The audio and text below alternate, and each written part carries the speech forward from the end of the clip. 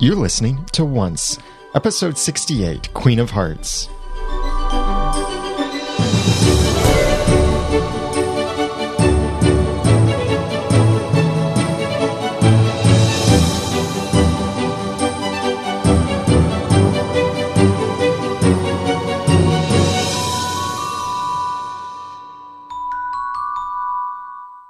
Welcome back to another episode of Once Podcast, the unofficial podcast for ABC's TV show Once Upon a Time. I'm Daniel J. Lewis. I'm Jeremy Laughlin. And I'm Jenny. We are so happy to have you listening to us. This is episode 68, and we'll have show notes, screenshots, links, and all of that stuff that we mentioned about this episode of Once Upon a Time will be in our show notes over at oncepodcast.com/68.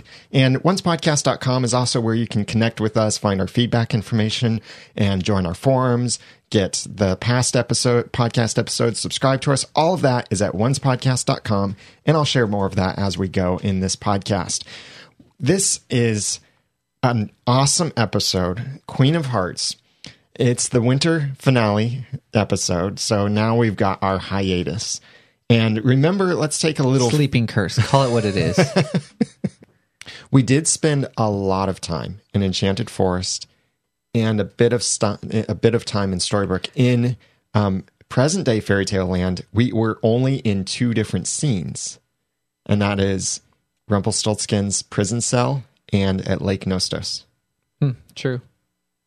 So it was really cool. But let's go through this more in depth. We had our initial reactions last Sunday. Now it's time to look at this really in depth and discuss this episode of Once Upon a Time. Let's start with the Enchanted Forest, then we'll move on to present day Fairy Tale Land, and then Storybrooke after that. So with Enchanted Forest, the timeline of this is after Hat Trick and after Regina has already pronounced the curse. There were plenty of indications about that because she's talking about the curse rather freely, as if she's already announced it. She knows what she needs to do. We don't see Henry Sr. anywhere either. And she also has Jefferson's hat. Well, Henry Sr. didn't die until right before, I assume hours before the curse was enacted. So that doesn't necessarily mean anything. Yeah, it could be hours, could be days, but yeah, probably pretty soon before the curse came, because once Regina got it, she was probably... Because she had already tried to do it once, so she was ready.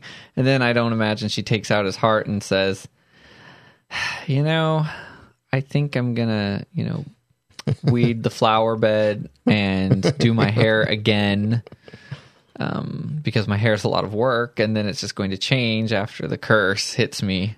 Yeah.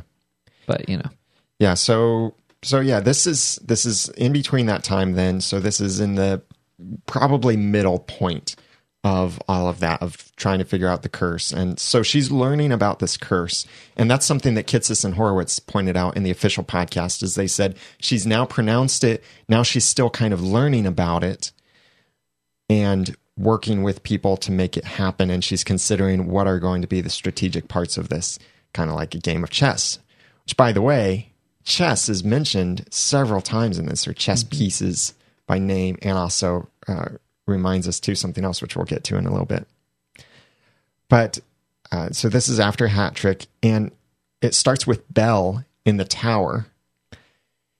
Now, there were all of those little markings on the wall of the basic 4 vertical lines and 1 diagonal line, that each little block of lines indicates 5. And it's a way that people keep track of days often when they're in prison cells. And let me guess, you counted them. I did. I went through. It was very difficult because even at 1080p video quality, which we get from iTunes, and you guys can download the episodes from iTunes. We've got affiliate links over on the site, or go to oncepodcast.com/season2-iTunes is the actual link. But I'll have a link in the show notes too. But even in 1080p quality, it was really hard to see what was just a splotch and what were actual numbers on spots. So I paid attention to just what I was absolutely positive were these groupings of numbers.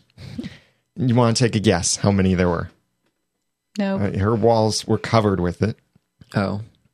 And oddly, if you look at the overall room, on the right side, the numbers are nicely aligned. These little groupings are nicely aligned and structured. On the left side, they're just all over the place. So it's as if she starts giving up trying to keep it organized and If just she made them marking all. Yeah, that's true. That's a good point. Now, did they ever actually say that it was the tower? They didn't say it, but we saw Hook climbing upstairs, Oh, I didn't remember like the tall stairs. stairs in a tower. And I think somewhere else was referred to. She was kept locked up in a tower. Well, but that was the lie. I thought that was. I know that Regina said that about her father. So assuming that Belle has been in this tower and she's been the only one making these markings on the wall, which I think that's a reasonable assumption. Of the markings I could visually see, there were over 260 markings, and did the math on it. It basically comes out to 3.5 to 4 years that she has been in there. If every marking indicates a day, and then there are groups of 5, and then there were about 260 or so groupings of 5. So it comes out to 3.5 to 4 years that she's been there in prison, which changes our timeline up a little bit to know when Skin Deep happened, when Dreamy happened, when some of these other things happened, but I think really helps in some of that. But did you notice Belle knew that the Queen had captured her because she said that she thought the Queen had sent Hook to kill her. Well, how could she not know who captured her? It doesn't really surprise me. But then in the premiere of the finale of season 1, Jefferson, when he released Belle, said, "You need to tell Rumpelstiltskin that Regina locked you up." Well, yeah, she had her memory erased, just like everybody else. We just always thought that she didn't. Yeah, that's true. That's true. And then in last episode, Into the Deep, Rumpelstiltskin, or Mr. Gold, said to Belle, "Belle, remember the lady who locked you up?" And then, Well, yeah. yeah. It's being a little ironic. So, Sarcastic, rather. yeah. So when Hook describes Rumpelstiltskin, he's describing him from what other people know. Like he calls him a monster. He says that Rumpelstiltskin stole Belle away. And Rumpelstiltskin, now this is the definite lie part, that Rumpelstiltskin was attacking Belle's father's kingdom. So all of that could be easily captured information from Hook. But where did he find out some of this stuff, like where Belle is, and how did he learn about the dagger? That's what we're assuming the weapon is, right? Did he have Smee at this point? He had Smee from the beginning. Okay, well, Yeah. Smee would know because he finds hard to find objects, and maybe Hook thought this was important enough to go and get himself. But see, in the episode The Crocodile, Hook left Enchanted Forest about 260 years ago, before the curse, to figure out a way to kill Rumpelstiltskin and have all of the time in the world. He came back somehow, and we'll talk about that in a moment. He came back somehow, probably because he figured out a way.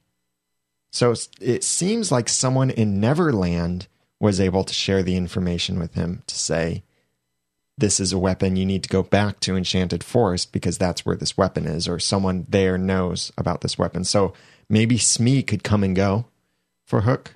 Maybe someone else could. Maybe we got an email in suggesting that maybe Peter Pan or the Lost Boys or the Mermaids or some of those characters from Neverland knew about the dagger and told Hook about it, or he got that information from someone. Any other thoughts about where he might have captured that information or how he got it?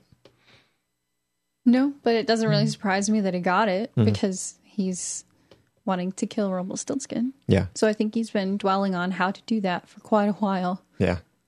I was actually curious as to how Regina knew enough to even call Rumpel a crocodile. Well, it could be a nickname. After all, his clothing looks kind of like a crocodile, but Regina knew about Hook. Well, exactly. Yeah. She probably wanted to know as much as she could about Rumpelstiltskin, because at this point they kind of like split, right? Like they weren't friends anymore after she took Belle. Right. Well, even before then, they were in competition because Rumple had covered all referring back to the episode Skin Deep, Rumple had covered all of the mirrors, and when Regina came afterward, he was saying things like, "You'll never be more powerful than me," and they were already in competition. So you're right, Jenny. This is about 4 years after that. Yeah, it was a little less intense back then, but yeah, I can see how they were kind of rivals back then as well. Because, I mean, she just kind of sauntered in back then and was like, I need to know about a mermaid. And so I think it's easy to understand how Regina could have learned about Hook, because that would be a story passed down. It's public information. People were there. They saw it. They saw what happened, all of that. But the stuff about the dagger or a weapon, he just refers to a weapon. He doesn't know what it is. And we're assuming it's the dagger unless it's something else that's out there. But that's much more private information that maybe a survivor from the Duke's kingdom, or maybe a fairy, or maybe Tinkerbell. That was another suggestion that someone emailed in, that maybe it's something like that or whatever. But how do you think Hook got from Neverland to Enchanted Forest? Because he was there for 250, 260 years. Maybe fairy dust. And he took the star. I have a theory that maybe magic beans, are round trip tickets. I don't think so. Well, I mean, I'm thinking that you can use a bean to get somewhere. He threw the bean. He threw it to make the portal. I didn't think about that. Unless, like, on the other side of the portal, the bean just pops right back out. And he's got it in his hand again. Don't you think that Bay would have come back and tried to find another way to save his father? Yeah, okay. So you guys are shooting very good holes in my theory. Well, my theory was that if the bean could go round trip and that's it, then maybe that's how Hook got back from Neverland to Enchanted Forest. Maybe he found a beanstalk there in Neverland. Yeah. And climbed it and got some beans. Or Tinkerbell, or maybe he killed some fairies and got some power that way. I don't know. There are some things about killed fairies in this episode. And they shall not be missed, as Rumpelstiltskin says later. But we'll get into that. So, here's one question or one thought that was sent in from Ashley. She says, I was wondering if anyone had an idea of how Hook got out of Neverland. He went in with a bean, but how did he get to the Enchanted Forest when he was going to kill Belle? I thought he was going to stay in Neverland until he found a way to kill Rumple. Perhaps he heard of the weapon in Neverland. Did Tink or Peter know about it? At any rate, this episode leaves questions as to how Hook came back and who told him about the dagger. Thanks. Indeed. Yeah. Maybe he's discovered an easier way back and forth between Neverland, because after all, the Peter Pan story is that Neverland can be reached from our world just by happy dust or fairy dust and flying between the two worlds. Yeah, but it seems... Yeah, I mean, if somebody else, all it would take is one person to come to Neverland for some reason with that information. Once he has it, he decides that's how to do it. That's his time to go back. So he comes back, and the rest happens. Only one trip back is necessary for him. True. If somebody came with that information or already had it in Neverland. Yeah. And Hook is going to be a hard character to convince me to ever be sympathetic for at this point. They keep doing stuff. He was about to kill Belle for no good reason. So how do you I can't even figure out how that person also stops Aurora's heart from going into the portal. Because he needs Emma to like him, because maybe she can help him in the future. Maybe that's it. He's also a pervert, but I was going to say we'll talk about that later, but we actually don't need to. He made comments. He needs actually to die. I don't care how much some people like him. He's gross and kind of dangerous and he needs to go away. Regina referred to Belle as a chess piece.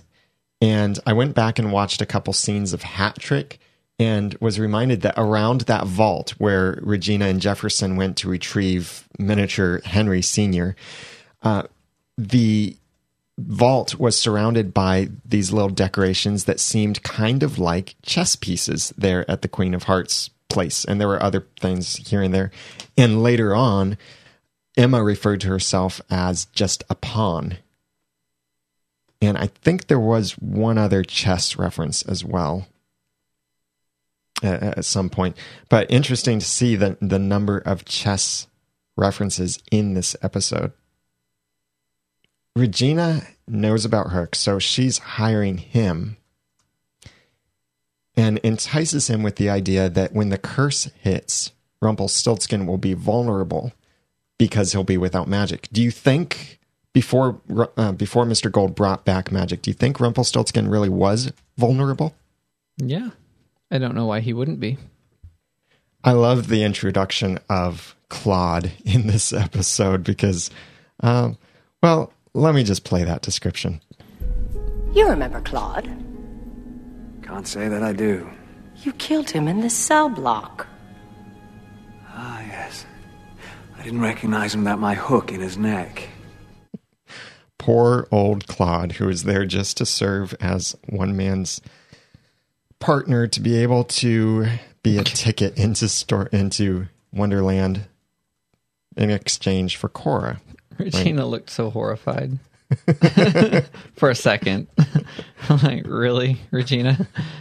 Yes, killing someone easily is not something you know anything about. Yeah.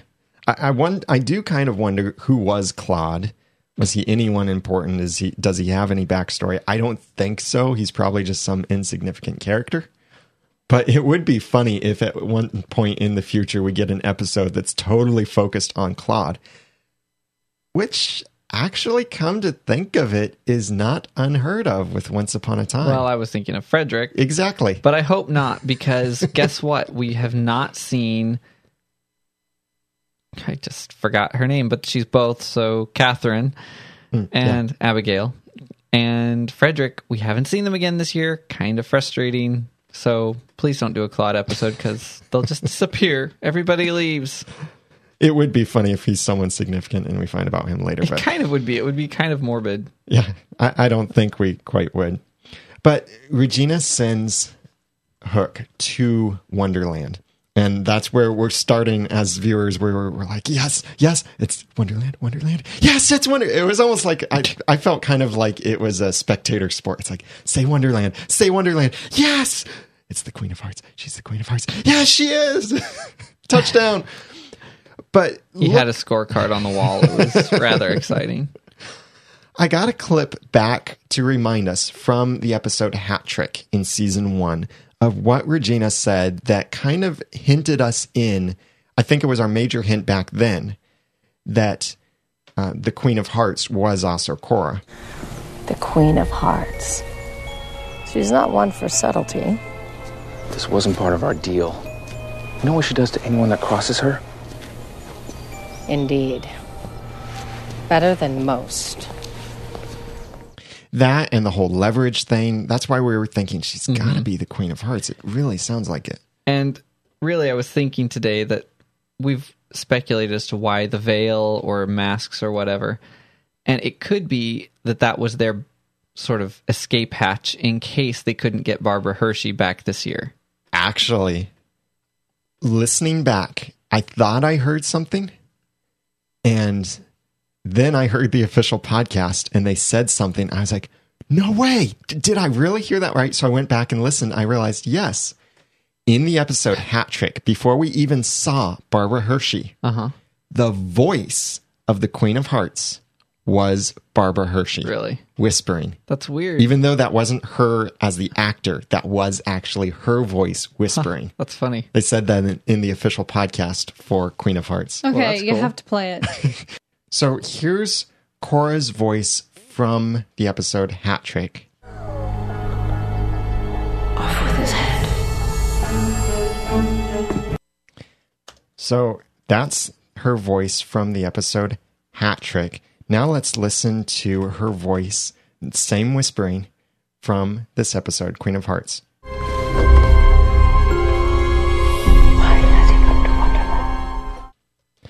So the voices are definitely similar. And actually the producers, like in the official podcast, they said that it is Barbara Hershey both times. So that's really cool that they planned that and hid that in there. So that other lady that actually played the Queen of Hearts in the episode Hat Trick was just a fill-in, but they used Barbara Hershey's own voice in that awesome little Easter egg. They could have used an animatronic dummy for all that actress had to do, but not really.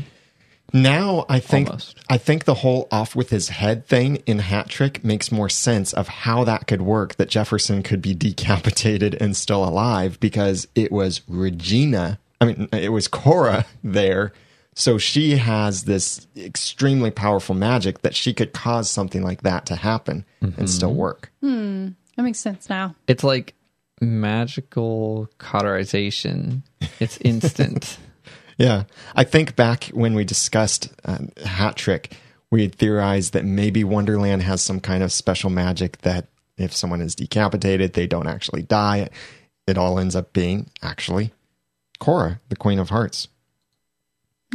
So she does actually say that she's the Queen of Hearts. And so we see it. There's that big reveal and we're all like, yay, woo! We were told right. you a year ago. Yeah. And people said no. For shame, people. For shame. But the way that she probably rose to power, I'm guessing, is that she took people's hearts, controlled them, and she then became the queen there in Wonderland. Maybe. I mean, there could be a whole story there to show us what it was like when she was pushed through the looking glass. This could easily be a backstory that we'll see in a future episode when the series returns on January 6th or one of the episodes after that. But it could be that we'll get to see how she rose to power, or maybe not. Maybe not. The taking people's hearts and then controlling them, that might be implied enough in this episode. She can take hearts. She can walk around with somebody's head with it screaming, listen to her. She'll do it to you too. She could do a lot. So when Hook uses his enchanted hook to try and take her heart, then this happens. I'm the Queen of Hearts. Do you really think I'd be so careless as to keep my heart where everyone else does? So where is Cora's heart? If it's not actually in her, it's somewhere. That's a great question. Maybe we should put it in Davy Jones' locker. Well, here's an interesting feedback that we got in from someone who calls themselves Oncer. Says, hey guys, I just realized that with Cora's heart not in her chest, she's going to be nearly impossible to kill. Nearly. There is a Russian fairy tale called, different language, I'm going to butcher this, Koshi the Deathless. Koshi can have anything he wants. He can have anyone he wants, and he cannot be killed by conventional means targeting his body. His soul is hidden separate from his body inside a needle, which is in an egg, which is in a duck, which is in a hare, which is in an iron chest, sometimes the chest is crystal and or gold, which is buried under a green oak tree, which is on the island of Buyan in the ocean. As long as his soul is safe, he cannot die. If the chest is dug up and opened, the hare will bolt away. If it is killed, the duck will emerge and try to fly off. Anyone possessing the egg has Koshi in their power. He begins to weaken, becomes sick, and immediately loses the use of his magic. If the egg is tossed about, he likewise is flung about against his will. If the egg or needle is broken, in some tales this must be done by specifically breaking it against Koshi's forehead, Koshi will die. In a way, Koshi will die. In a way, Cora is once upon a time's Koshi. So when Emma what Emma needs to do is find Cora's heart, crush it to a fine dust, and kill her. Problem solved. Kinda. Go at it. Love, Oncer. So great feedback there, and it's like the Russian dolls, the little stacking out inside this, inside that. That could very well be. Maybe Cora's heart is somewhere else, in a different world. We theorized in the initial reactions, or I theorized, that maybe it's actually inside of Regina somehow. No. I doubt it. It's very, very doubtful. The more I thought about that, the more I thought, yes, it's cool that maybe Regina would have to sacrifice herself in order to defeat Cora.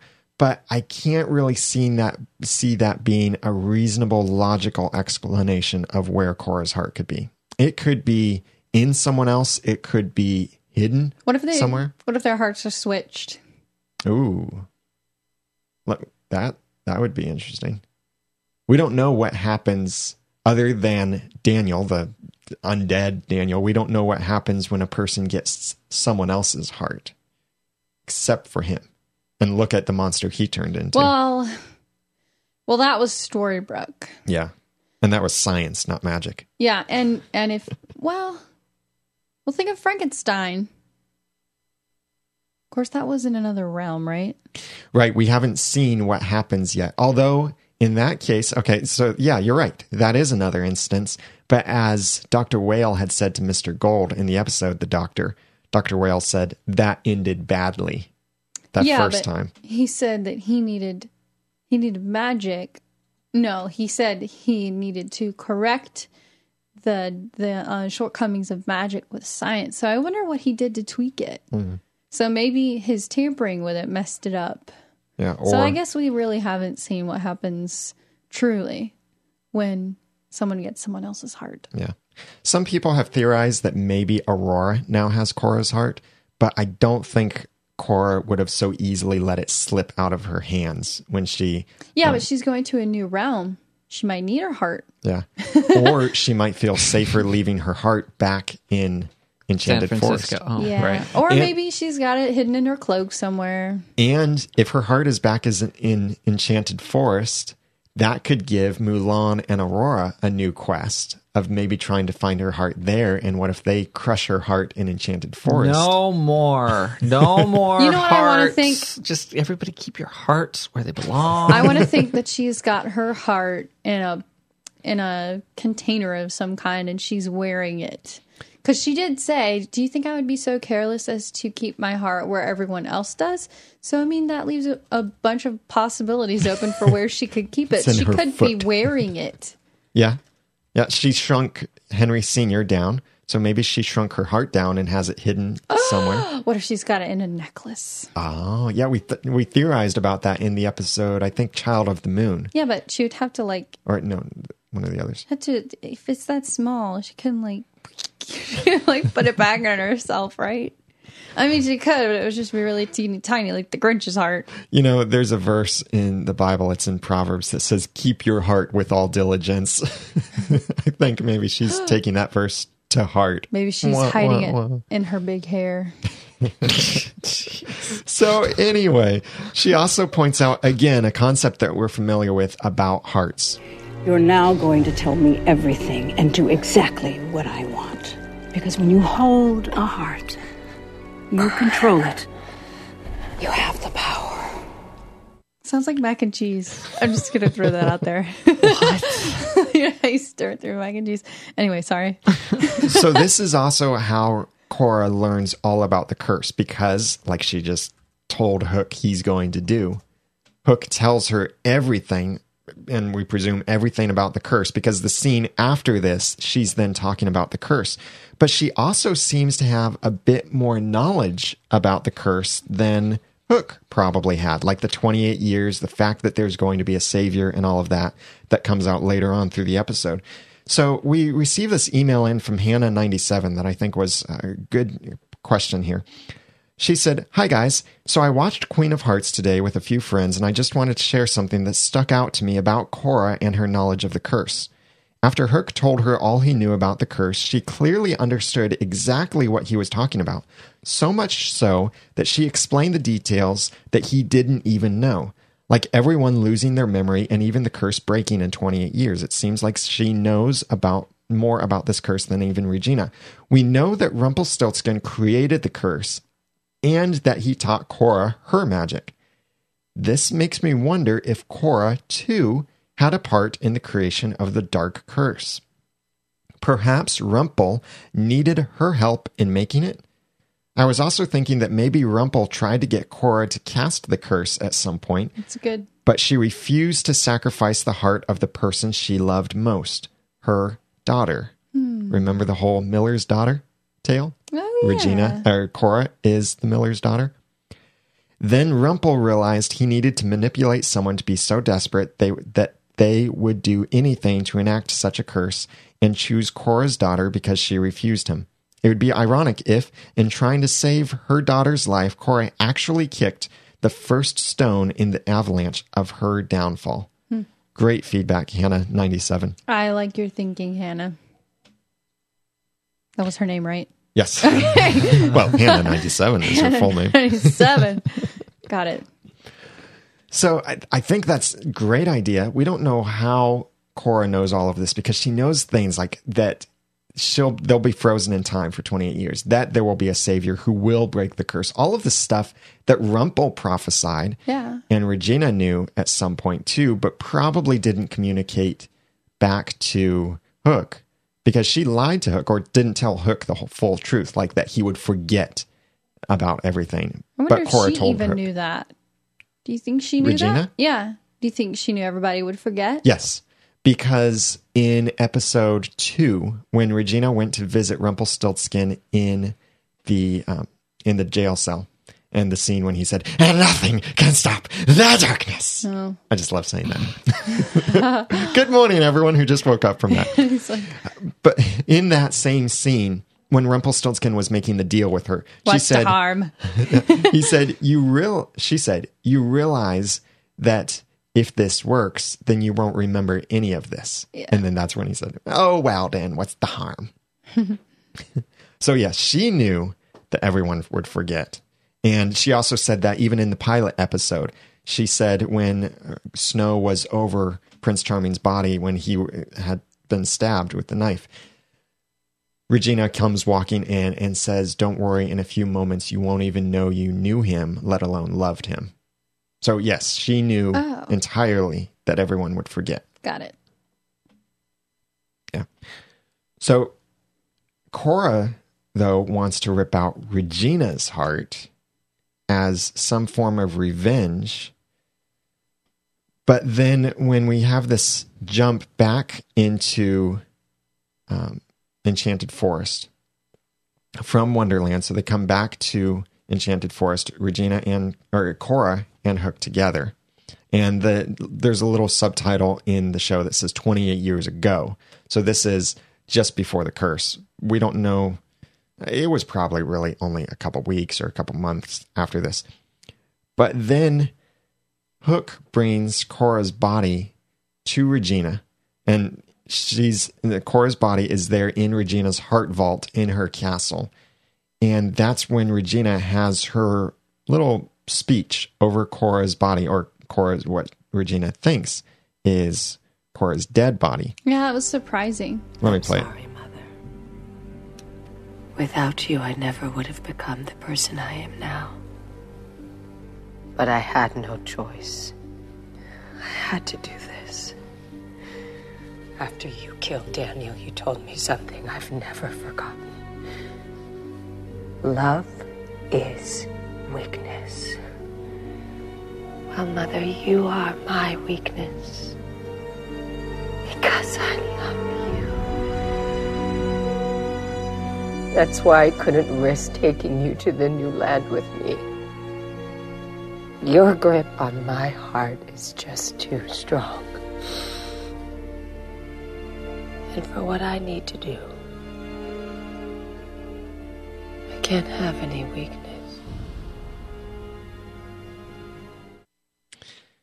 Wow. And Jenny, you had some thoughts on this whole scene right here. I was just going to comment on Regina's costume because it reminds me of Ursula for some reason. Really? Like her headpiece and just all the black. It just reminds me of Ursula. Like this was the most different look I've ever seen on the Evil Queen. Because she doesn't really look like herself. She looks kind of like Ursula. Well, she looks kind of like the queen in the animated Snow White as well. She might also be dressed slightly differently because she's in mourning for Korra. That's true. Yeah, she said she just had her own mother killed, or so she thinks. I can't really see how she looks. She doesn't really look like the queen in the Disney animated version to me, because the queen in the Disney animated version looks kind of like she's got that whole head covering thing on. A couple of her costumes, or maybe one of her early costumes, was kind of similar. And the big white collar. Yeah, Eduardo Castro, the costume designer, had designed one of the costumes, at least one of them, to look kind of like the Disney version. But then she's had many evil costumes. This one in particular made me think of Ursula, and I don't know why, because I wasn't even thinking of The Little Mermaid when I watched this episode. You know, speaking of costumes, we've got our costume contest is going on right now. The voting is now open. I had to delay it a few days because of a major technical issue that showed up last minute. But the voting is now open. We've had over 1,000 votes in the contest, and there are some amazing costumes. If you want to vote, and please do vote, you only need to vote once. None of this vote every single day and every single minute of your life kind of thing, but you just vote once. Go over to oncepodcast.com/contest, and you can vote there in that contest. And if you're listening to this podcast episode much after that contest is closed, you might see a different contest, because if we ever run different contests, they'll always be at that link, oncepodcast.com/contest. So you can go over there, see all of the costumes, pick one that you like, vote on it, and then see which one is in the lead. And there are some incredible costumes there and really good creativity. So thank you everyone for submitting those. And we'll close the voting in the contest on December 15th. So you have until then to send in your single vote on the costume contest at oncepodcast.com/contest. Regina gave Korra a rose, and that whole scene almost made me cry, especially seeing Korra hold that rose. And Korra definitely changed here. It was a drastic change, because she went from I'm going to rip my daughter's heart out to I'm going to help her pick up the pieces when she's lost everything after this curse is broken. Yeah. How the heck did she get from there to there? I just don't know. She realizes, I think, that Regina does love her mother. Yes, but that was so quick. Well, she went there thinking that Regina wanted her dead, which seemed to hurt her when she found that out. And then she gets there and she understands that she only wants her dead because of what she taught Regina. Yeah. So it changed her perspective. I mean, and now we see where Regina gets her wild overreactions. Mm-hmm. And Korra several times referred to Regina doesn't need her now, or that this curse is coming, but Regina will need Korra later. And throughout this episode, it does not at all sound like Korra wants revenge, but that she has some idea in her mind of wanting to help Regina, help pick up the pieces, whatever that means. I just don't understand. I mean, yeah, later we'll discuss how Regina has lost everything at this point, but oh my goodness, I have no idea what Korra is going to do when she gets there. Yeah, because Regina and Gold are expecting Korra to come and destroy everything. Yeah. Hook thought she wanted to kill Regina. That may not have been her intent anyway. I don't know. It sounded kind of like it to me. Well, I'm gonna rip her heart out. Yeah, that was originally her intention. Yeah. And then when She ripped a lot of hearts out. They're not all dead. Hook came over, as soon as that little monologue happened, Hook came over and said, "You didn't kill her. What happened?" or something like that. And she said that plans have changed. Yeah, before she was hostile. And now she's completely like, oh, she needs me. She needs me. I need to go be with her, and I need to help her and pick up pieces and stuff. And I love her. And that rose that Regina gave Korra, that was not the last time we saw the rose. In the end of the episode, when Hook and Korra are sailing into Storybrooke on Hook's ship, Regina is holding that rose. She's holding a rose? Or Korra? I'm sorry, Korra is holding the rose. It's dried and dark, but she is holding it. Weird. Interesting. Yeah. So it actually looks like she doesn't have any ill intentions toward Regina if she has the rose still. Maybe. Yeah. Or Maybe the rose is magical. she's got a twisted mind. So when she says she's going to help Regina, what does that mean? Because Regina is in this stage of really working hard to redeem herself. And when I rewatched this episode, I realized Regina actually took actions, and we'll talk more about this later, but she took actions that basically she did give up her life. She took an action that she thought she would probably die from. That's ultimate sacrifice. She didn't die from it. So now, though, she's being kind of discarded. So when Cora comes in, that might create a circumstance where Regina may be welcoming of Cora, and Cora may say, oh, yes, all of these people, they need revenge on them. So this could go multiple ways. We thought that Regina would be opposed to Cora coming, but now it might be the other way. It's doubtful that Cora will be a good influence on Regina since she is kind of in a vulnerable state at this point. Mm-hmm. So I don't think anything good can come of Cora's coming to Storybrooke. Yeah. Why did Regina think that Cora was dead?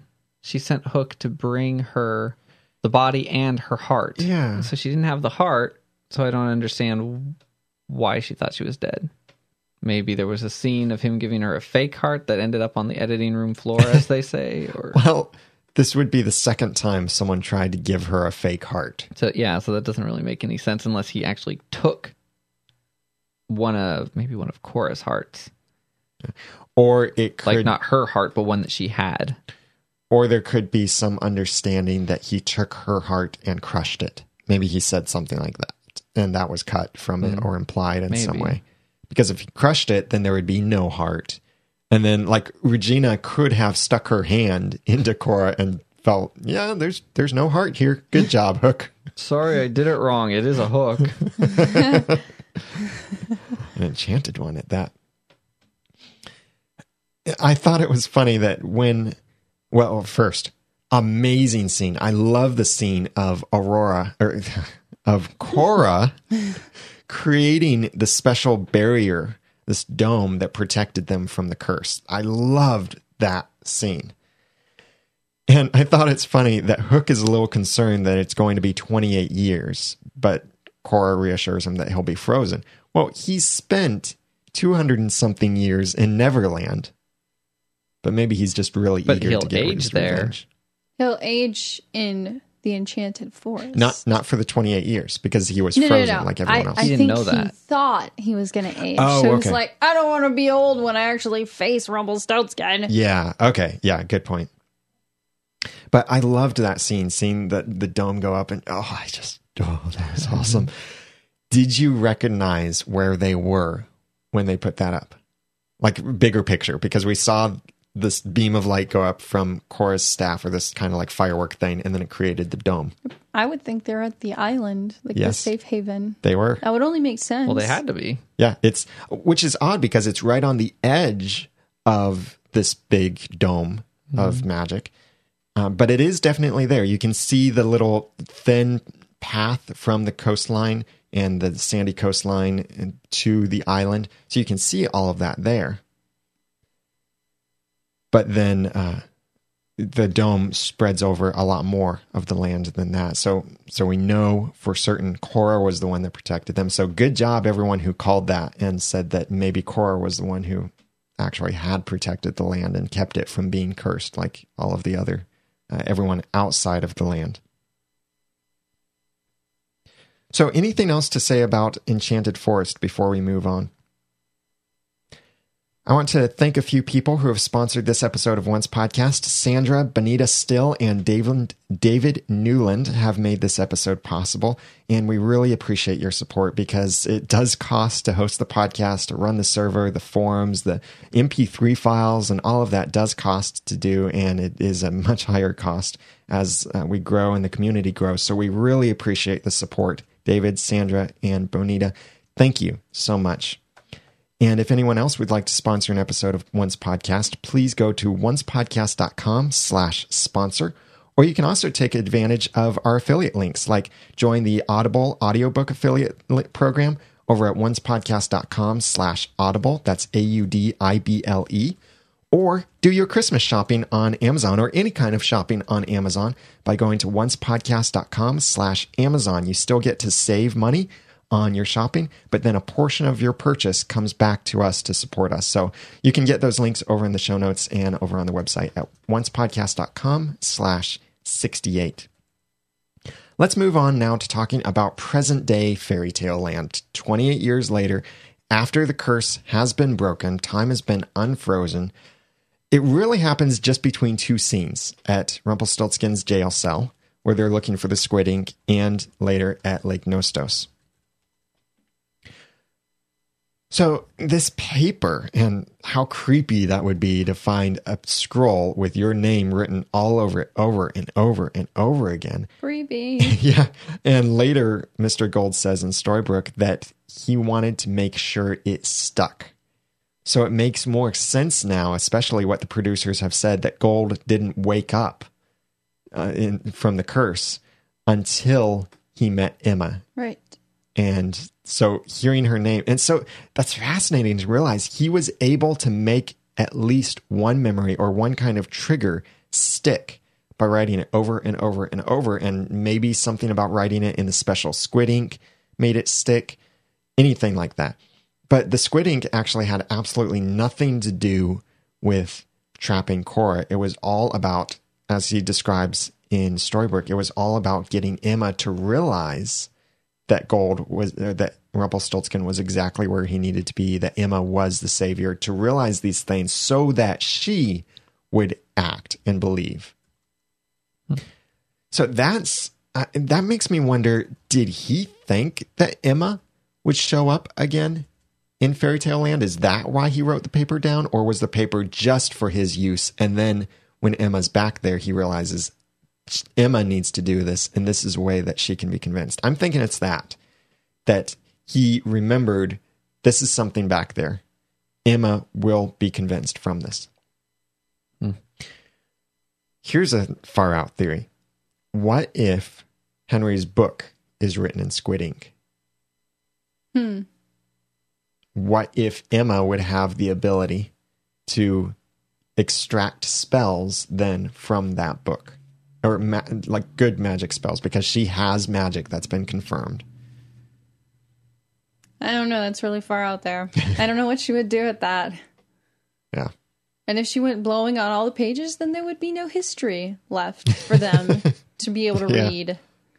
Well, the blowing on the page, that's what you're bringing out, Jenny, does raise a good question of what happens, like with Cora's spell book, when she would blow on the spells, like we saw in the episode We Are Both. She blew on them in order to release Regina from the barrier spell.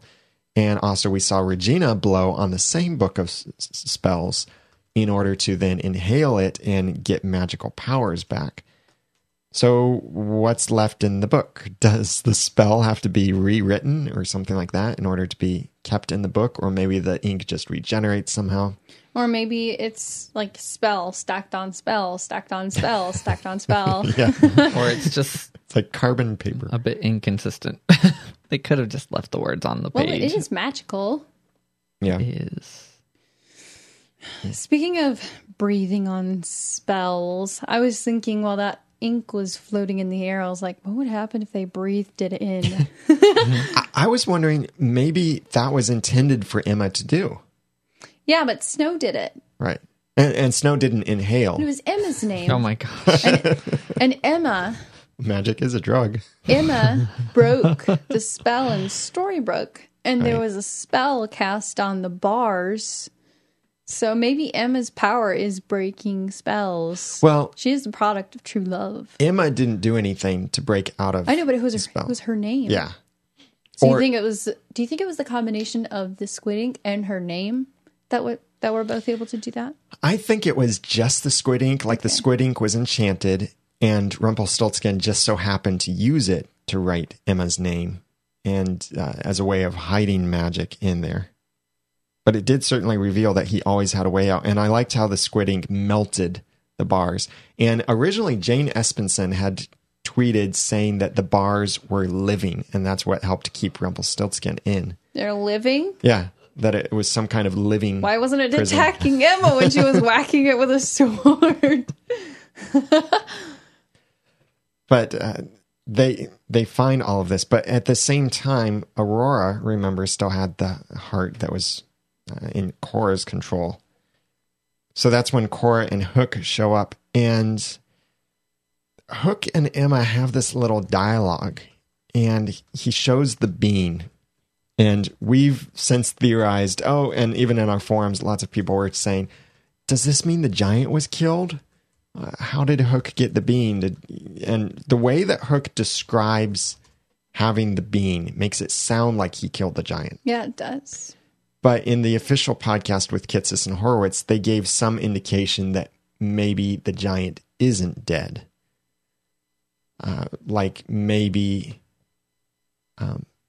They said something like, I'd hate to never see the giant again. That'd be terrible. And they're cryptic answers that the way that they do, since they're the writers of the show. And they know the answers, but they're not just going to give them away to us. So when they go to Lake Nostos, which has restorative properties, a lot of stuff is being restored here. And Cora knew that there was water underneath the lake. So she didn't create the water. Someone, I think, had asked, how did Cora create the water? But she just basically dug a giant hole with her magic, and this geyser of water burst out. And that same geyser was in the title scene. Yeah. Mm-hmm. At first I was like, what is the geyser there for? And then I saw it in Lake Nostos, and I was like, oh, there it is. Yeah. And then that awesome fight scene happens around the portal as Cora is fighting against Emma and Mulan and all of that. And we see Mulan's sword deflecting Cora's magic power. Her fire. And later, Mulan gave that sword to Snow and even said it deflects Cora's magic. Now, back up to the episode Tallahassee, Cora also referred to Mulan also referred to the sword as being the most powerful in all the realms. I wonder where she got that, and I wonder if we'll find out. And did Emma bring that sword with her into Storybrooke, or Snow, rather? And do you think sometimes fairy tale land people speak in exaggerated terms? Everything is always the most something in all the realms. Well, in this case, I don't know, because it did deflect Cora's magic. And in present-day fairy tale land, Cora is the most powerful person. She hit Cora's magic like a baseball. Yeah. Did you see it? Just deflected it. Oh, I wasn't asking. I was just saying it did. But, yeah. They said that about Rumple. Not that he was a sword, but... That he was the most powerful. Yeah, and I think that was true, too. That he was the most powerful man in all the realms. Apparently, it's debatable, at least within Cora's lineage. Yeah. Yeah, they're going to have a definite power struggle as they get to meet together. But Hook does that surprising gentlemanly thing that he catches Aurora's heart. And what he actually said, I had to look at the captions in order to completely understand what he said. Don't use the word gentleman in the same sentence as Hook. He's just witty. He said... And he's a pirate. Yeah, he said, I may be a pirate, but I bristle at the thought of a woman losing her heart unless it's over me. Now a bunch of ladies over there are going... Well, those same ladies need to listen to what he said that I will not repeat when he was fighting with Emma, and then they can just throw up a little in their mouths and move on to somebody else. Yeah, so he saves Aurora's heart. And there have been some other things here and there that I'd say Hook is still questionable. His true allegiance, or is he kind of like Rumpelstiltskin, motivated by one thing, and whoever can help him get to that one thing is his ally, at least temporarily. And Hook's one thing is revengeance on Rumpelstiltskin. Rumpelstiltskin's one thing is getting back to Balefire. When then the beautiful scene of Cora trying to take Snow's heart. I'll give my daughter the one thing she couldn't take. But instead, Emma jumps up and steps in the way. Incredible scene that I think, again, was one of those sports fans kind of moments when we're all like, yeah, yeah. But we've heard throughout Once Upon a Time, it was spoken by Rumpelstiltskin, who maybe was the one who inspired Cora to say it. But we've heard several times that love is weakness and love is toxic and all of this stuff from several different characters. But then this happens.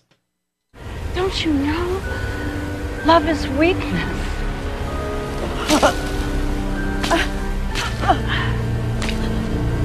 Just gonna feel that in the morning. No. It's strength. Skadoosh. And then where did Cora go? I don't know. She Like, we're fine now. she might have realized that Emma presented a serious threat and just gone poof away. I don't know what Snow says. Or- Did you get that clip too? That is a great subject for discussion. When we get home.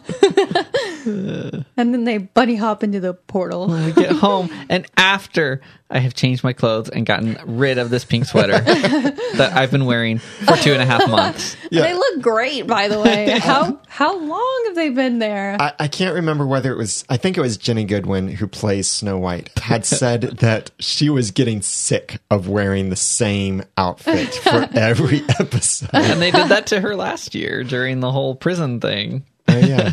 Yeah, her whole fluffy collared hunt suit. So what kind of magic does Hunter Emma suit. really have? We don't know yet. It's cool though.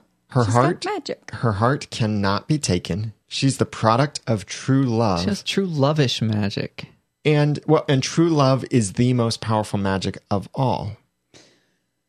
If you can bottle it, you can do anything. That's what Emma's Rumpelstiltskin just said. gonna Care Bear stare all the bad guys, and everything's gonna be great. We missed something important though in playing those clips. What's that? Snow called Storybrooke home. Yeah. Building Well, a home is where your family is. It's Don't true. you know? It's true. And remember the pilot episode? She said to her class, her students, she said, "You're building a home, not a cage." Mm-hmm. One of the first things we heard her say. Yeah, Storybrooke is her home now. And yeah, home is where the heart is. Well, Hearts. Jeez. the Enchanted Forest is kind of messed up Yeah. now. Take a lot of work to restore it. And she kind of said goodbye to the Enchanted Forest in, I can't remember I think it might have been We Were Both. No, it wasn't We Were Both. It Are. was We Are Both. It was one of those episodes around then. But when we saw Lancelot and disguised as Cora and that whole thing that they go to the castle, and Snow White kind of seemed to say goodbye to the castle and goodbye to that life. Mm-hmm. So yeah, she just wants to get home back to Charming.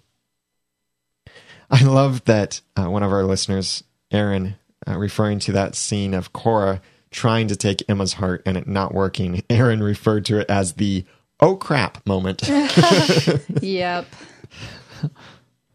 I think looking at Emma's genealogy and her history, even before she was born, a lot of interesting things happen, and a lot of things sparked by true love. Like David became the fake son of King George because of true love for his mother, wanting to protect his mother.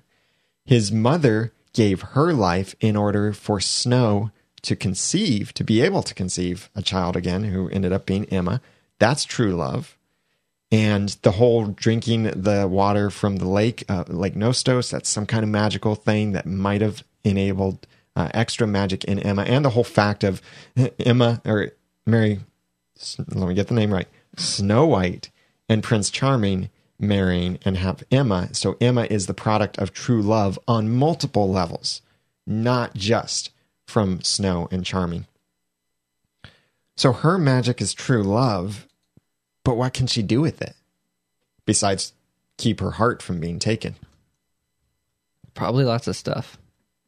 In Storybrooke, Gold referred to, he said, again, you're the product of true love, and referred to her magic. But also, back in season 1, before the curse was broken, Gold had made reference to Emma having magic. He said that he thinks that Emma is more powerful than she realizes. And Jefferson said that Emma has magic. Which, side note, in the official Once Upon a Time podcast with Kitsis and Horowitz, they said that the hat Emma created did not work. Well, that's stupid. Then they need to talk to their sound engineers, because there was definitely a thump when he fell out the window and disappeared. Oh my goodness, where could he have gone? There's a hat on the ground. Hello? They totally made us think that, so don't tell us that it didn't, because it did. It wasn't like a thump. It was more like a whoosh. Yeah, well, either way. Yeah. But maybe it didn't work back then because there wasn't magic. But because Emma created it, that could still mean that now that there's magic in Storybrooke again, maybe the hat can still work. So I'm not letting go of that theory yet, that the hat is still special. I'm a little mad at the whole hat thing anyway, because now we've got Regina just using the hat. Why did she ever need Jefferson in the first place then? Did she just take the hat from him? Well, he did kind of teach her. You're talking about in Enchanted Forest? Yeah. Yeah. When she sent whoever, Hook, to Wonderland, she just spun the hat. There was no Jefferson needed. Ugh. Mm-hmm. That makes Jefferson sort of irrelevant. Well, she saw how he did it. I guess. I could spin a hat. Yeah. Well, she didn't. In fact, I'm going to try it. She didn't know the rules of the hat until Jefferson explained to go in, to come out. It's the hat's rule. And then she explained that to Hook. That's why Claude made his big grand appearance there. Maybe. Dead weight. Maybe. Yeah. So, anything else left to say about present day Fairy Tale Land before we move on? Real quickly, I want to also think of one other person before we move on. Andrew8201 left a review for us in iTunes, and we really appreciate that. And if you would like to write a review for us, it helps encourage us as we podcast, and it helps other people find the podcast too and know what you think about the podcast. So if you could, please go to oncepodcast.com/iTunes and write a review for us over there. And if you're not subscribed, that's a great way to subscribe to the show too. But we're also in a bunch of other podcast programs. So on mobile devices, even on BlackBerry and Windows Phone and all of that, you can subscribe to our podcast in a number of ways. And of course, you can always go to oncepodcast.com and subscribe directly there to both the blog and the podcast and join our forums and all of that stuff. So let's move on to this final section of our conversation, talking about Storybrooke. So backing up a little bit, because the Storybrooke events overlap a little bit with present day Fairy Tale Land. So we're going to back up timeline-wise just a tiny bit. And we pick up with David is still asleep. And Regina seemed genuinely concerned about David back in the beginning of this episode. And she acknowledged that David needed true love's kiss from only Mary Margaret, and again using Storybrooke names instead of Fairy Tale Land names. She probably tried to wake him up a couple times. No,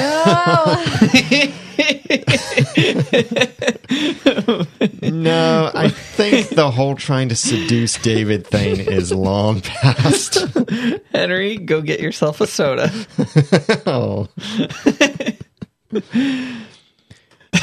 But Gold then basically bets against Emma, and he says this again later, that he'll never bet against her again.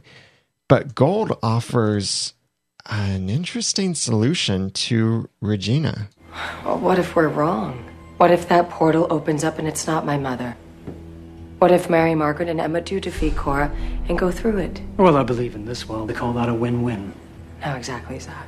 If we stop Cora, you are protected from your mother's wrath. If, on the other hand, we stop Snow and Emma, well, you become the only mother in your son's life now, don't you? Look, magic is unpredictable in this world. If something unfortunate were to happen while you were attempting to help, Henry could hardly blame you for that, could he? I noticed Gold is more like Rumpelstiltskin in this episode. At least the beginning. By the end of it, he was back to being charming Gold self. Yeah. But in the beginning, he just seems like he's trying so hard to bring out the worst in Regina, and I think it's because he really doesn't want to see Cora again. Do you think he has an ulterior motive? I don't know. I also wonder, why doesn't he care about Emma and Snow? See, he hasn't changed as much as we would hope, is what I got from it. Yeah, where's Belle when you need her? My bigger question after this episode was, why in the heck did he have to involve Regina at all? He says some little quip about, between the two of us, we can get enough magic. He's the one who knew where the diamonds were. He's the one who used the wand to take the magic. He's the one who started the barrier. He needed a scapegoat. I guess. But- If things went wrong, he needed a scapegoat. And it could also be that just being together like that allows him to kind of wield her magic There was together. no indication of that. It's like Wonder Twins together. Oh gosh, I hope not. It just, that was a little odd to me, because here he's trying so hard to convince her and she's wavering, and the whole time it's, where are we going? What are we doing? And she doesn't do anything. She just happens to save the day, but she didn't really have to be involved. Right. Really, for all her involvement, he could have just done everything himself and Snow and Emma would be dead now. Maybe he just needed a sidekick.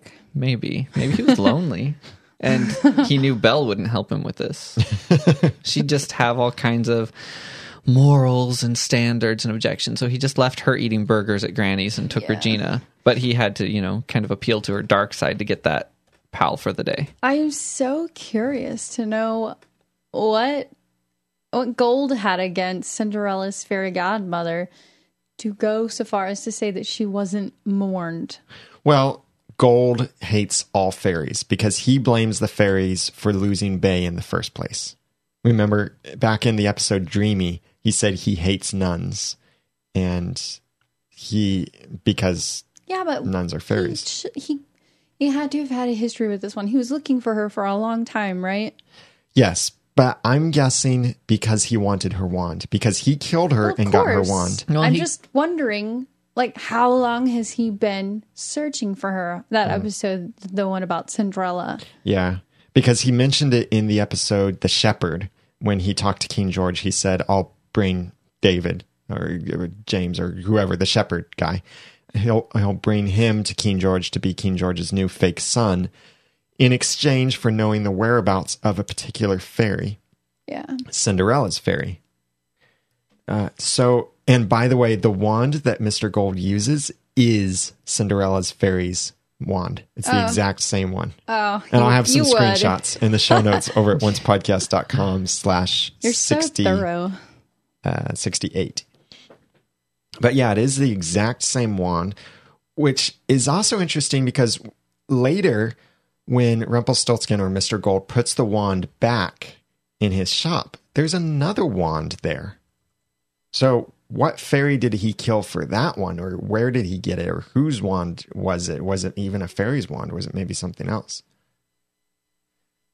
Or is it just a, one of them was the mine. day? I've been looking for it for a long time.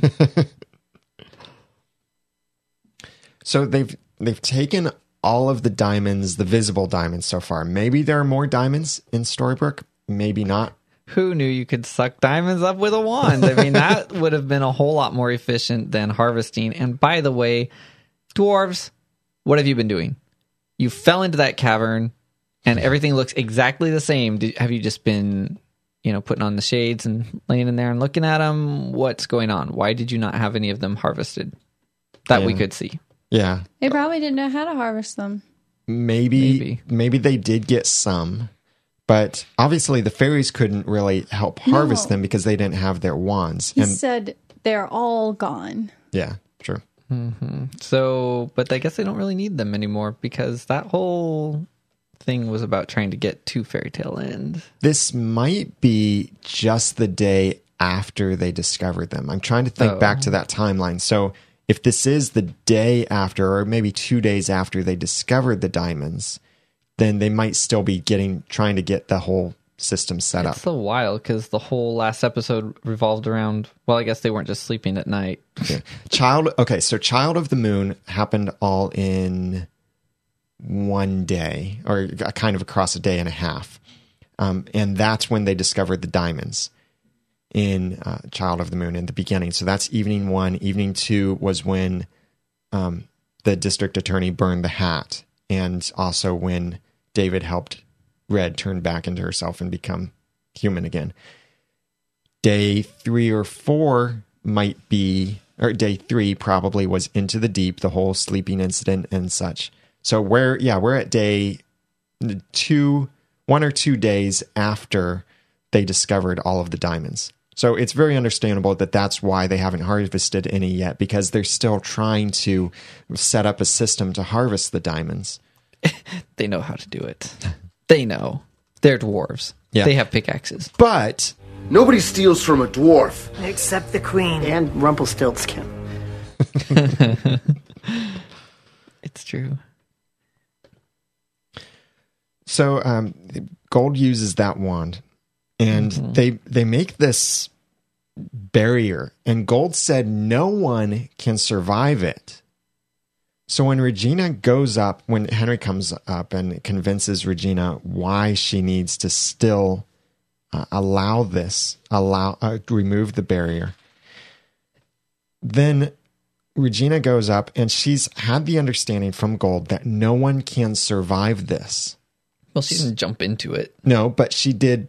She was touching it. She absorbed it. So I really think she stepped up to this thinking she might die. I think so too. Mm-hmm. And I also think Gold probably feeds her a lot of lies. Yeah. Because he keeps saying magic is unpredictable, which is it really? Because he's not treating it like it's unpredictable. Yeah. and he also said kind of like, he said, don't kill Emma, because if you kill Emma, the curse will break, or I don't remember what he said about it, but he's fed her so many small lies. I'm just wondering. That might have been true though. When she's gonna figure that out, or if she's gonna figure that out, that he's been lying to her all this time. It might be with Cora's help. Maybe that's part of how Cora will come, and she'll be like, "Oh, dearie," she probably wouldn't say dearie, but Cora might reveal that she was involved with the curse, and she might say, "Oh no, there's this loophole," or "He didn't really tell you all the truth about the curse." Maybe Cora knows more, and so that will help form a bond between Cora and Regina. Maybe it'll be Cora and Regina against Rumpelstiltskin. Yeah, I really don't want to see that, because I think this was awesome that Regina basically sacrificed her life. Is that the final battle? Do you think that Rumpelstiltskin was referring to? It could be. Because he said, the curse will be broken and the final battle will begin. Regina like versus Rumpelstiltskin. Could be. Regina and Cora. Yeah, but at that time, he had no reason to suspect that Cora would ever make it through or ever be there. And because the whole thing... Did he? Yeah, the whole thing last episode, Into the Deep, of his being worried about Cora showing up was because he didn't anticipate it. He had no reason to think she might come. And so it was a surprise to him that she was probably going to come.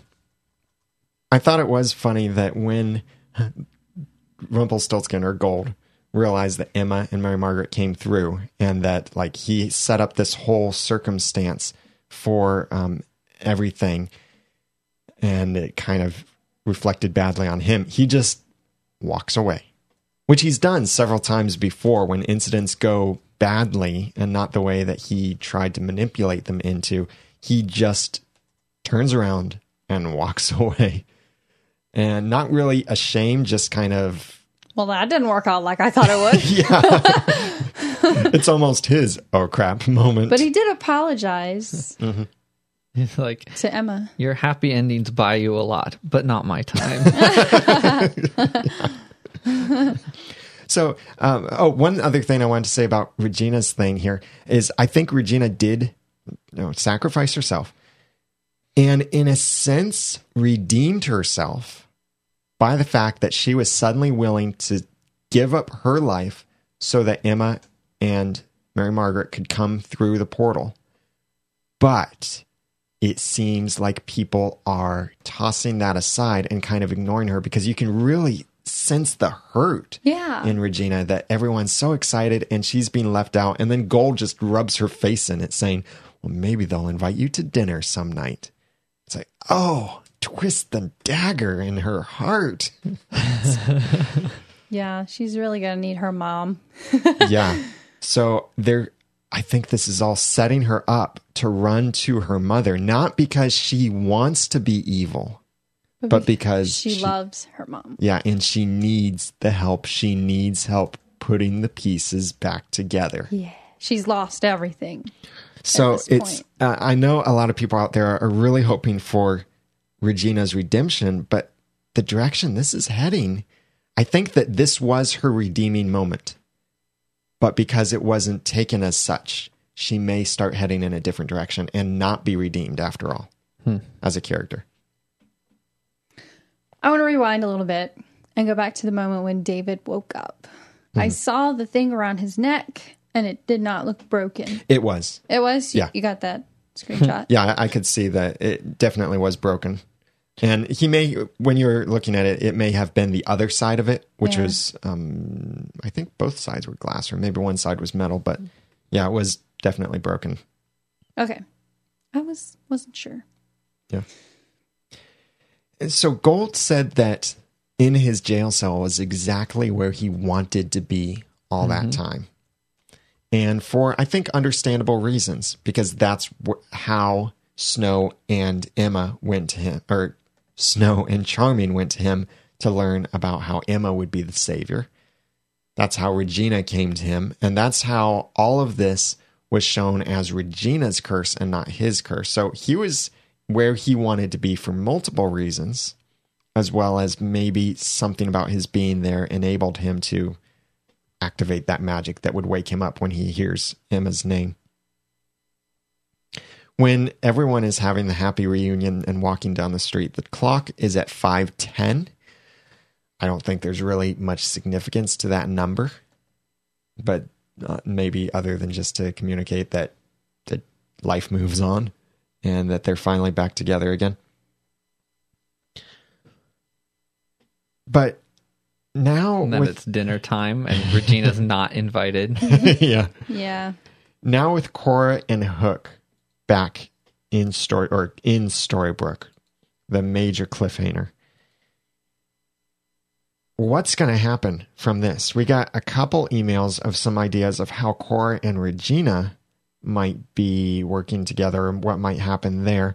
This email came in from Honesty of the Heart, said, one of the things I found really interesting during the episode was Cora and her motivations for going back to Storybrooke.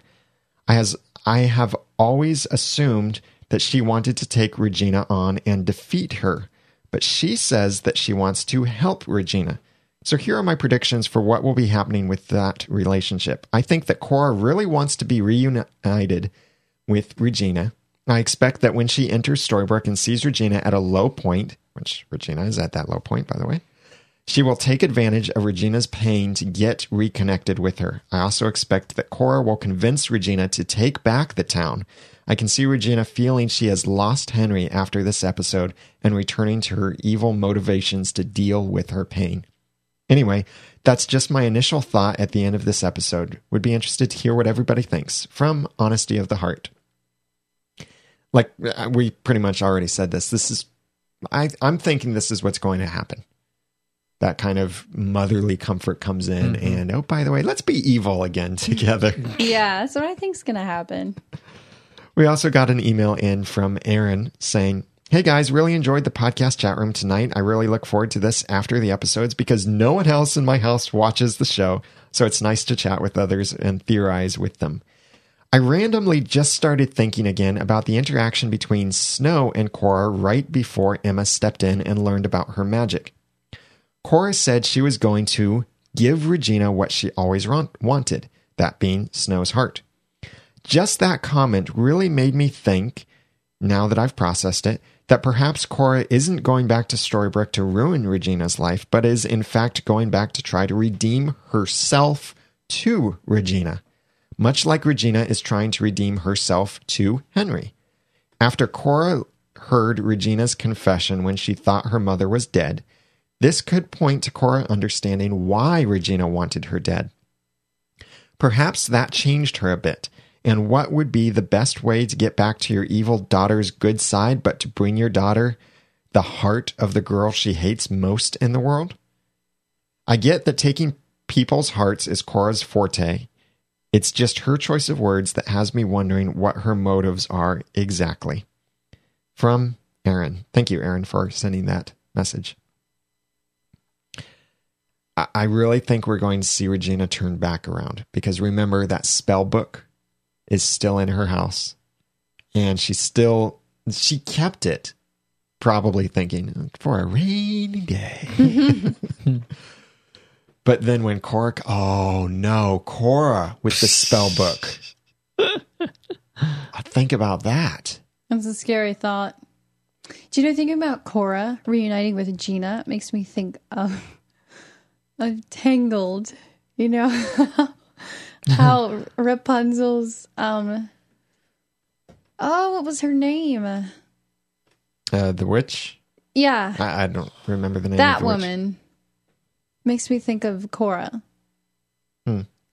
Yeah. Like how she was so sweet and likable, but really, you know, Gothel. Evil. Gothel, yes. Yeah, Mother Gothel. Thank you, chat room, for letting us know. Yeah, that's who I think of. That's who I suddenly thought of when I thought of Cora getting back together with Regina, because she'll probably be like all sweet and lovable, but she's just also really hateable too. Mm-hmm. Yeah. Yep. She's the new villain. We might see the district attorney, can't remember his name, but King George from Enchanted Forest. We might see him maybe come into play with this. There could be a lot of things. Now, Once Upon a Time returns on January 6th with its next episode, and we'll have just a couple spoilers after our music break for this podcast. Albert Spencer. Thank you, chat room. And by the way, we do host this podcast live. Now that we're on the winter hiatus, we're going to have maybe 1 or 2 more episodes before the Christmas break, because there's some other great feedback looking back at some things I'd like to cover. So probably at least 1 more episode before Christmas break, and then we'll be back in January. So we normally record our full discussions on Wednesdays at 8:30 p.m. Eastern Time, in Eastern Standard Time. That's GMT minus 5 over at oncepodcast.com/live. And also Sunday nights when there's an episode on TV, we have a live chat room during the Eastern and Central time of the show. And then stick around 15 minutes after, so 9:15 p.m. Eastern Standard Time, GMT minus 5. We have our live initial reactions podcast and chat room there. So it's a lot of fun. Now, when the season comes back in January, that schedule is going to be a little bit odd, because Jenny and I will be down in Las Vegas at the New Media Expo, and that's where the podcast awards will be. And I'll be doing some coverage of the Consumer Electronics Show down there. So our schedule is going to be a little bit odd then, that first couple episodes. But then after that, I guess that would be January 15th or 16th, we'll be back on our normal schedule then. So you can get all of this and see our schedule over at oncepodcast.com/live. Just scroll down to the bottom of the page and you'll see our Google Calendar that lists our live show schedule, and also watch our tweets and everything like that. Now, show notes for this episode will be at oncepodcast.com/68. So you can see some of these screenshots that we mentioned, get the links that we mentioned, and also review what we talked about in this episode. And if you'd like to comment on this episode, then please go there to oncepodcast.com/68, scroll down to the bottom and leave a comment in the show notes, or you can go to our forums at oncepodcast.com/forums. You can email feedback@oncepodcast.com or call 903-231-2221, or go to oncepodcast.com and click on the Send a Voice Message tab on the right side to record a message right from your computer. Please remember to vote in the costume contest at oncepodcast.com/contest, and follow us on Twitter. The show is on Twitter at oncepodcast, and I'm Daniel J. Lewis. You can follow me on Twitter at the Ramen Noodle. I'm Jeremy Laughlin. You can follow me on Twitter as Phlegon. It's PHLEGON. And I'm Jenny, and you can follow me at twitter.com/Jenny Snook. So check out everything over at the website oncepodcast.com, and remember, You can't be trusted as long as Cora has your heart. So, good luck, and thanks for listening.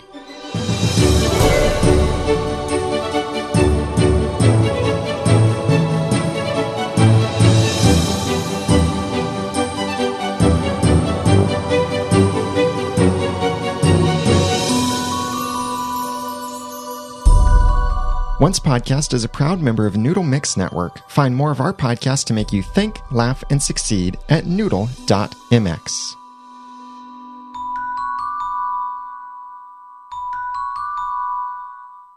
Big thanks to our sponsors for this week's episode of Once Podcast. If you'd like to sponsor an episode, please go to oncepodcast.com/sponsor or check out our affiliate links over at oncepodcast.com. And now for the special spoilers segment from Hunter. Hi, Hunter Hathaway here for the Once Podcast. I came across a few spoilers that I just had to share. Season 2, Episode 10, The Cricket Game, will air on January 6th. Drama is coming to Storybrooke in the new year. Looks like promises will be broken, confrontations are going to be had, and people can't or won't change. Hook finally gets to have revenge on Mr. Gold, but it does not look like it's going the way he thought it would. Gold reveals to Emma his desire to find his son, and Regina does not want to give up Henry to the Charming family, but will her actions involving magic lead Henry to make the decision himself? Remember, Regina said she wasn't going to use magic. I believe this episode will be focused on Archie. In an interview with Raphael Sabrage, he mentioned that we would see Archie interact more with Henry. I'm guessing that Henry will need to seek out some help since his mom did try to eliminate his birth mom and grandmother. Once I find out more on this episode, I'll be sure to let you know. I did find one casting call for the show. They're currently looking for someone to play Tamara, a beautiful African-American woman in her late 20s to mid-30s. She is artistic, relaxed, friendly, charming, ambitious, fearless, and a born leader who is smart and won't stop until she gets what she wants. Thanks for listening. Be sure to follow me on Twitter at twitter.com/bitofpixiedust. Have a great day.